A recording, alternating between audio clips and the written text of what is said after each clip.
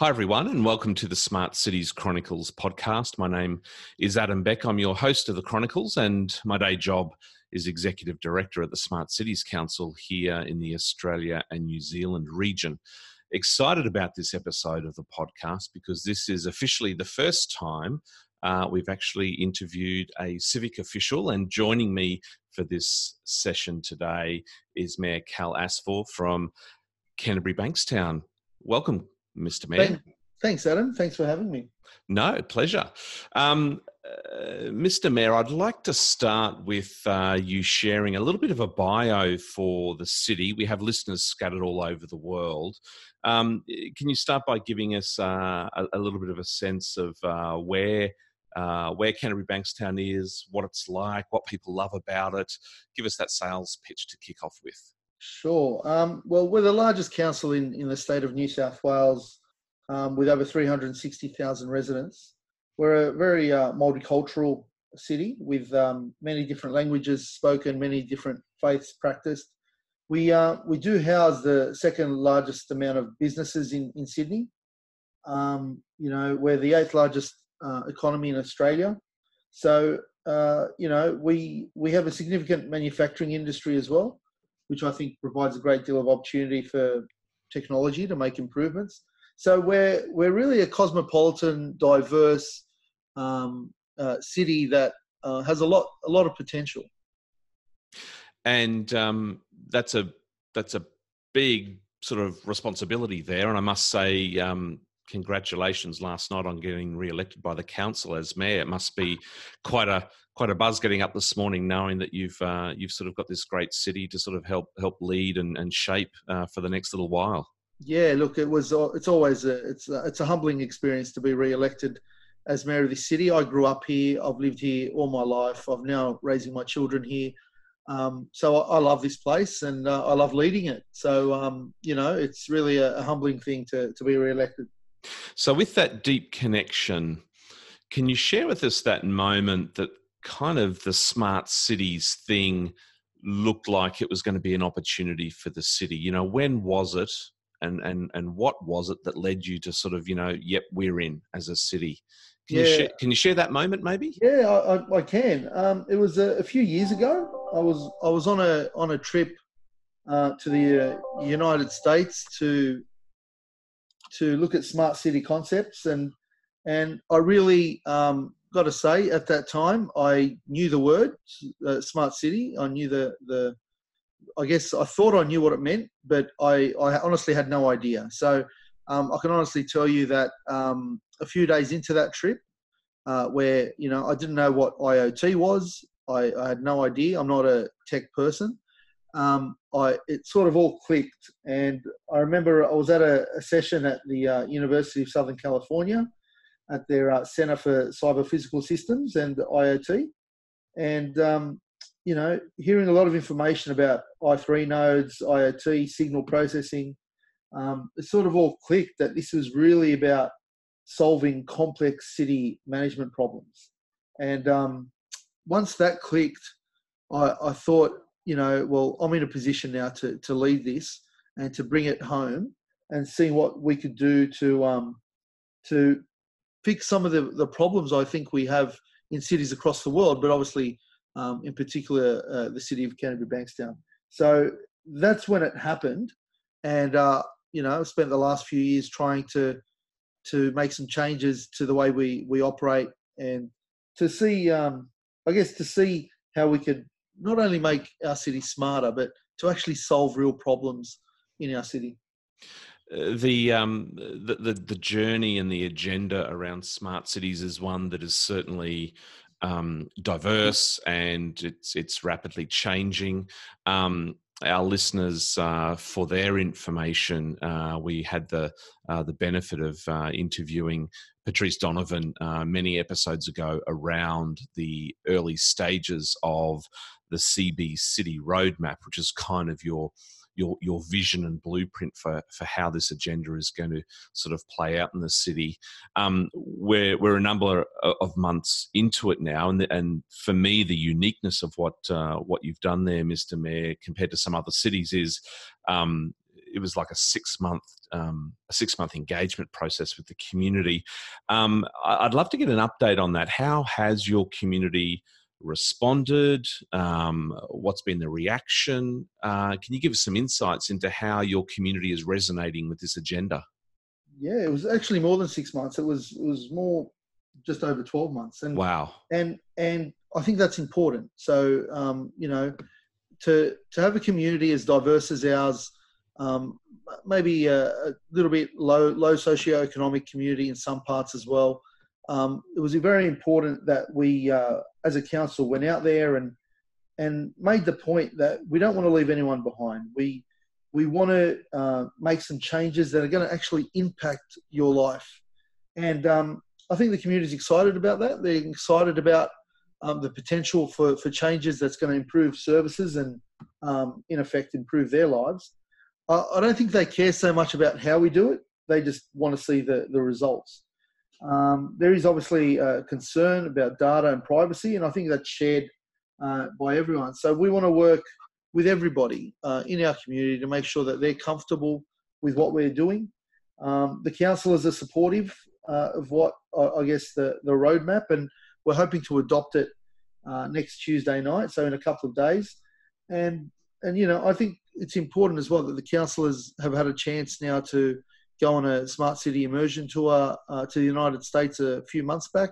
So they're all sort of speaking the language now and understanding what the potential benefits could be. So, at a council level, finding efficiencies in the organisation is great, but also those efficiencies leading to making people's lives easier, better, safer is also important. Helping us make decisions with the right data, I think, is critical as well. So really happy with the roadmap, really happy with the consultation and community engagement for a long period of time.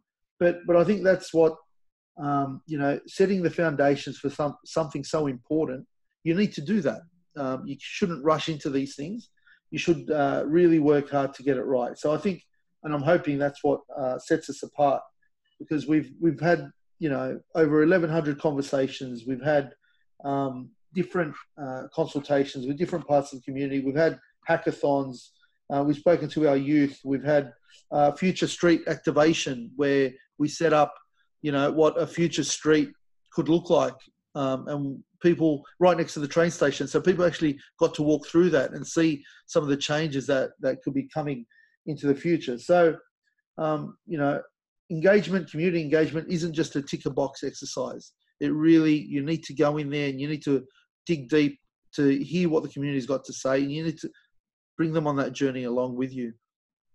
Those issues around, inclusion and diversity and equity, your roadmap clearly points to those issues. It actually calls out specifically the issue around digital equity, this idea of not leaving anyone behind. Can we dig into that a little bit further? Can you give us some insights around the diversity within the community, some of the issues that are important, that there needs to be, services provided? How is that intersection, that idea that smart cities for you as a city can be an agenda that doesn't leave anyone behind, that all voices are represented? Tell us a little bit more about that. So, I don't want, and I don't see a future where you've got a number of sort of, half the population sort of understanding the tech changes that are happening, and half the community not being able to afford to. As I said earlier, we have some parts of our city that are lower socioeconomic status than, I guess, the average, and we have a lot of families in our city that still can't afford to have 4G on their smartphones, let alone having a smartphone. We have a lot of in our community that don't have fast connection at their home. So it's important for me to make sure that they are also coming along for the journey. They are also going to be able to see and have a better experience in their lives. So, that's what in my mind, digital equity means. It's a term where we want everybody to rise up. We don't want just people that can afford it. So that's what it means to me. It also talks about, makes you think about how we as a community need to obviously, adapt to the changing world. And you can't have some people or some parts of the community, realizing that or adapting that in a quicker sense. So it really is important that we, as a local government, govern for all, and that's what and equitably. So that's what I'm really focusing on. That's what the roadmap focuses on. We don't just want to do things to advantage certain people. We want everybody to flourish in what the future can bring. So it should be equality in the way that we make change, in the way that we change our services and sort of bringing a culture, changing the culture of our organisation, but also the mindset of members of our community to be innovative, to engage not only with us but with the university or with business, so that we can all come together and make this work. Collaboration's pretty important in this process as well. Mr. Mayor, let's sort of let's leverage off that idea of sort of equity and collaboration for a moment. I continue to struggle with kind of like the facts that are on the table, at least here in Australia. Local government in Australia is closest to the community. It understands the community best. We have a community that is more well-informed. It's demanding better services, yet local government still only gets, 3.8, maybe at best 4% of sort of all taxable, sort of income in Australia. I mean, the challenge to fund and invest in these services and infrastructure and solutions must continue to still be a challenge. Is there anything in sight that gives you optimism that some more equitable distribution of investment and cash and capital is going to be able to really help you sort of kick some of these goals? What's sort of your thinking there about how you sort of win this sort of opportunity? So, as I was saying, we got to make sure that we don't create a digital divide.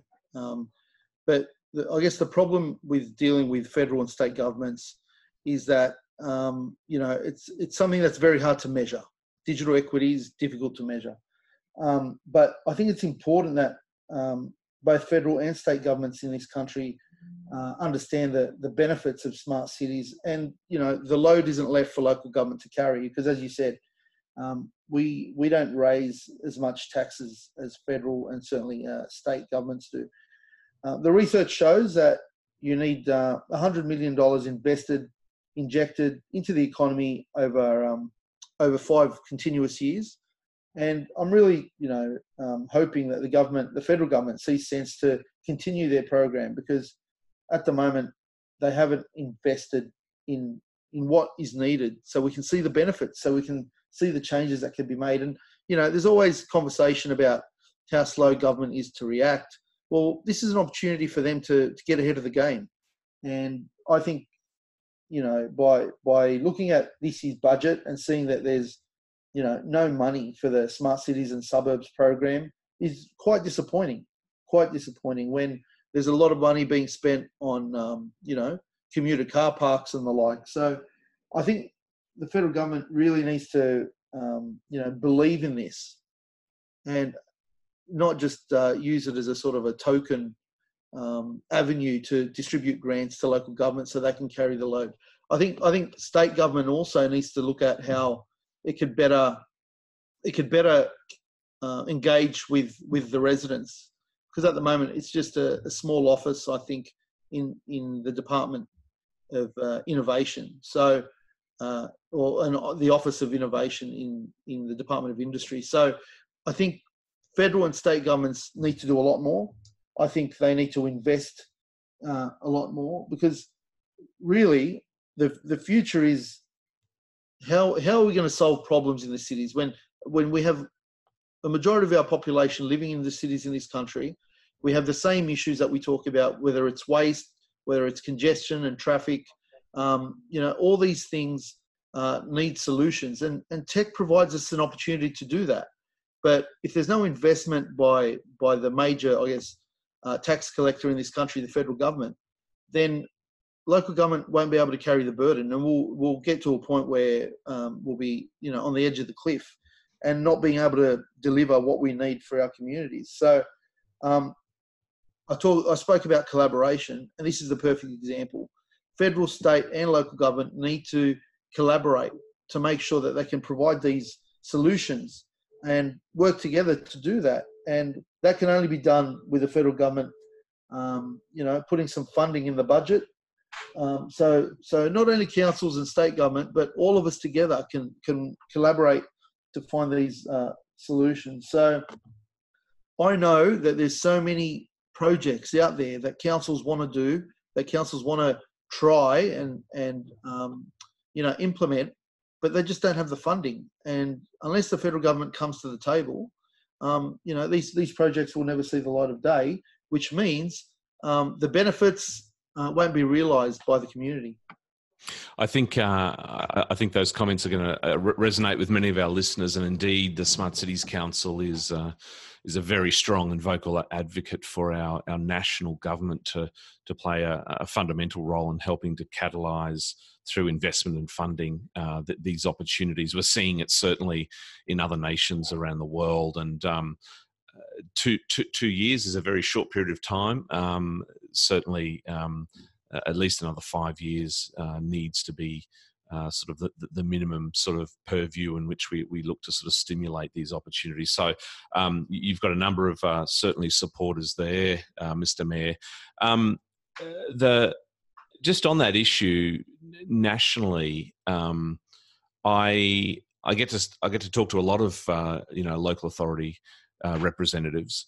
There's a number of conversations that are kind of happening at a local government level, not necessarily being coordinated in any way nationally, and data seems to be one of those. As data rises to be sort of a core opportunity to create value, it seems to be that many cities are kind of on their own. There's a bit of a vacuum around policy and sort of national standards.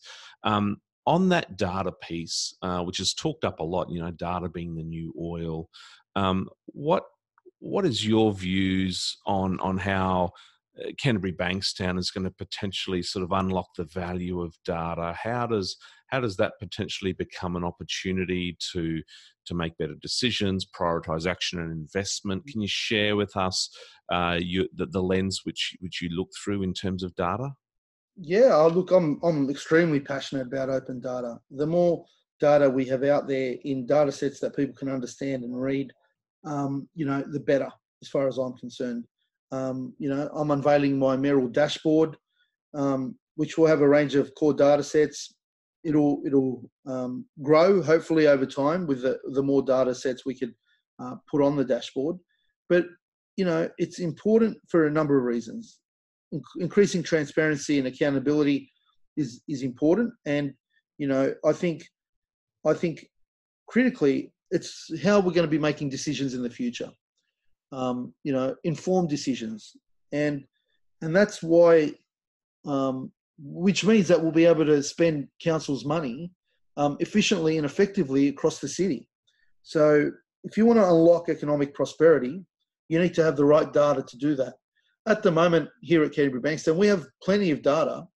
Just no one knows where it is. No one knows how to mine it, and no one knows how to then put it in a format where we could leverage off it. And I think that's where there needs to be some investment. I think with the data though, that if we can do that, if we can invest in that, and show government that we've got these data sets, and we can tell them, with 100% certainty that this is, what we're doing, or this is, how it's happening, then it allows some collaboration. So, I really do think that there are councils, unfortunately, more I guess ahead in this space than others. But if we had federal and state government working together on this, we'd be able to have a unified data approach across the country, which would get everybody on the same level and being able to really see where they need to invest and how they need to invest. So, we're working on a central data lake at the moment, and I really want to see. Look, I've seen it in the States where they have endless amounts of data sets, and the amount of I guess efficiencies they've made is just immeasurable, because they keep creating these data sets. The community gets to see them, and they get to make decisions based on the real thing, not on hearsay, not on this is the way we've done it for 20 years, so let's keep doing it this way, but on real facts, on real data. So again, with the intention of all this, it's to get the community, get the money spent wisely to benefit the community. So, I'm more passionate about open data. I really think that, in the future, we're going to have councils and governments employing data scientists to be able to get this data, put it in the right format. So not only, the council or the government, department managers can know where what's happening, but also so the community can benefit, because that's the whole point in this. So really passionate. I want more of it. I think we're the second council to put up a mayoral dashboard in Australia, which will be up in a week or so. But for example, if you went to the States, I think nearly every mayor in every council in America has a mayoral dashboard, and has had it for a number of years, and they're leveraging off that.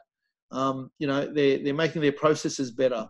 They're making decisions based on facts and real-time data, not on hearsay. And I think that's important for the community to have faith that you're making decisions based on real data. On that issue of faith, Mr. Mayor, and trust, and you use the word passion in there as well, I can't help but think the team behind you, the staff that are helping sort of create and realise the roadmap, that's obviously a fundamental part of this. I get the opportunity from time to time to interact with some of your staff, like James Carey and Patrice Donovan. These folks have always got a smile on their face. They're very passionate about it. Can you sort of lift the lid a little bit internally about how you're making sure that you keep the fire stoked around this agenda, how you're keeping your staff excited? What's your role in that? So I'd like to think my role is leading this journey. I think if you don't have the leadership and the political leadership engaged in this, and really supportive of taking this path, then it's very hard for a council officer anywhere to be able to make headway if the political leadership isn't 100% behind them, to be able to go and explore and find better ways to do things. Because I want our council to be remembered as the council that got it right. We're not out there just buying shiny toys. We're not out there just buying whatever just comes on the market from one of these big players, internationally. We're really looking, and I think this is what binds the political leadership to the council officers and the council management, and that is that we're both on the same page when we're looking at putting people at the heart of our smart city approach. We're not doing this just to, get a boost in economy, or we're not doing this just to win awards. It's not about that. It's about really taking a holistic approach to improve every area in our council operation, in our services, in our delivery of services, to benefit the end user, that is our residents. And I'm really passionate about that. And what I guess helps stoke those fires around the council offices or the council building is having people on the same page, understanding why we're here. We're here to serve our community. And, I just think we know that that using technology and connectivity and data is an enabler for us to do that better. So we're helping. I know that we're giving up our time to develop smart city standards for Australia. I'm really happy that we're trying to bring, state and federal governments together to investigate new ways of doing things. And, it's not only for our benefit. This is another critical point. It's for everyone's benefit. I really, really, really happy that the sort of the thinking has shifted from working in silos. So every council, doing the same thing, repeating the same thing in their own little silo. I think those days are over. We need to share our learnings. We need to tell everyone that, we failed if we failed. And we need to tell everyone, what we did to get it right. And I think that's important. And if that mindset can change across the country, then we'll all be the better for it. So, I think lifting the standard and the conversation and the actions across government, not just local government, but federal and state, is critical to making sure that, we're working to get it right for the benefit of our community. I certainly wouldn't disagree with any of that. I love that. Probably just a couple of final questions now, Mr. Mayor, before we wrap up. More of a personal one, maybe. What are you really looking forward to over the next 12 months? I'm looking forward to adopting the Smart City Roadmap next Tuesday night, and then, working off the key values that we've sort of put in there, and beginning to implement some of those, paths that we're looking to take internally and externally, and making sure that we could potentially, make a change to people's lives. One of those projects, which I'm really, really happy about, is the Closing the Loop project, which is, we were given $1 million grant from the government through that program. We want to make some changes with the way we do our waste. It really is one of the most important services that we offer our community. We have a lot of, expenditure that goes on waste, and whether it's our garbage trucks, whether it's getting rid of picking up everyone's rubbish every week. 20% of our budget of expenditure goes on waste. Wow. And 30% of the inquiries we get, so the emails and the phone calls we get from our residents, a third of them are related to waste. And whether it's we've missed their bin or the garbage truck couldn't get to their bin, I think it's critical that we, look at how we could offer the service better. And we're going to be using, obviously, different ways to do that. I think a number of those things, which, the $1 million grant from the government's great, but we're also putting, $1 million in as well from the council to use analytics to detect bin contamination, know when bins have been missed before the resident does. Instead of us getting a phone call, in the mid-morning telling us that we've missed your bin, we hope we get to a level where we'd be sending the resident a message, a text message maybe, saying, well, we've missed your bin, we'll be back to get it, tomorrow or in a couple of hours or whatever. So I think it's important that, we can upgrade our residents' access to information. We can use that data to maybe have more efficient waste collection routes. We can report incidents in real time. And I think it's important that if we were to do that and, potentially even use our garbage trucks to detect where we need some road maintenance in the future, I mean, that's just going to be not only saving us money, right, which is great, but also delivering a better service and reinvesting that money in other services that our council offers our residents. So what am I looking forward to? I'm looking forward to adopting the roadmap and seeing this big project of ours, that's going to make a change to people's lives, enacted and sort of enabled throughout the city over the next 12 months. It's really exciting. Well, that's certainly one that I think a number of us are going to find exciting, and we'll keep a watching brief on that case study indeed.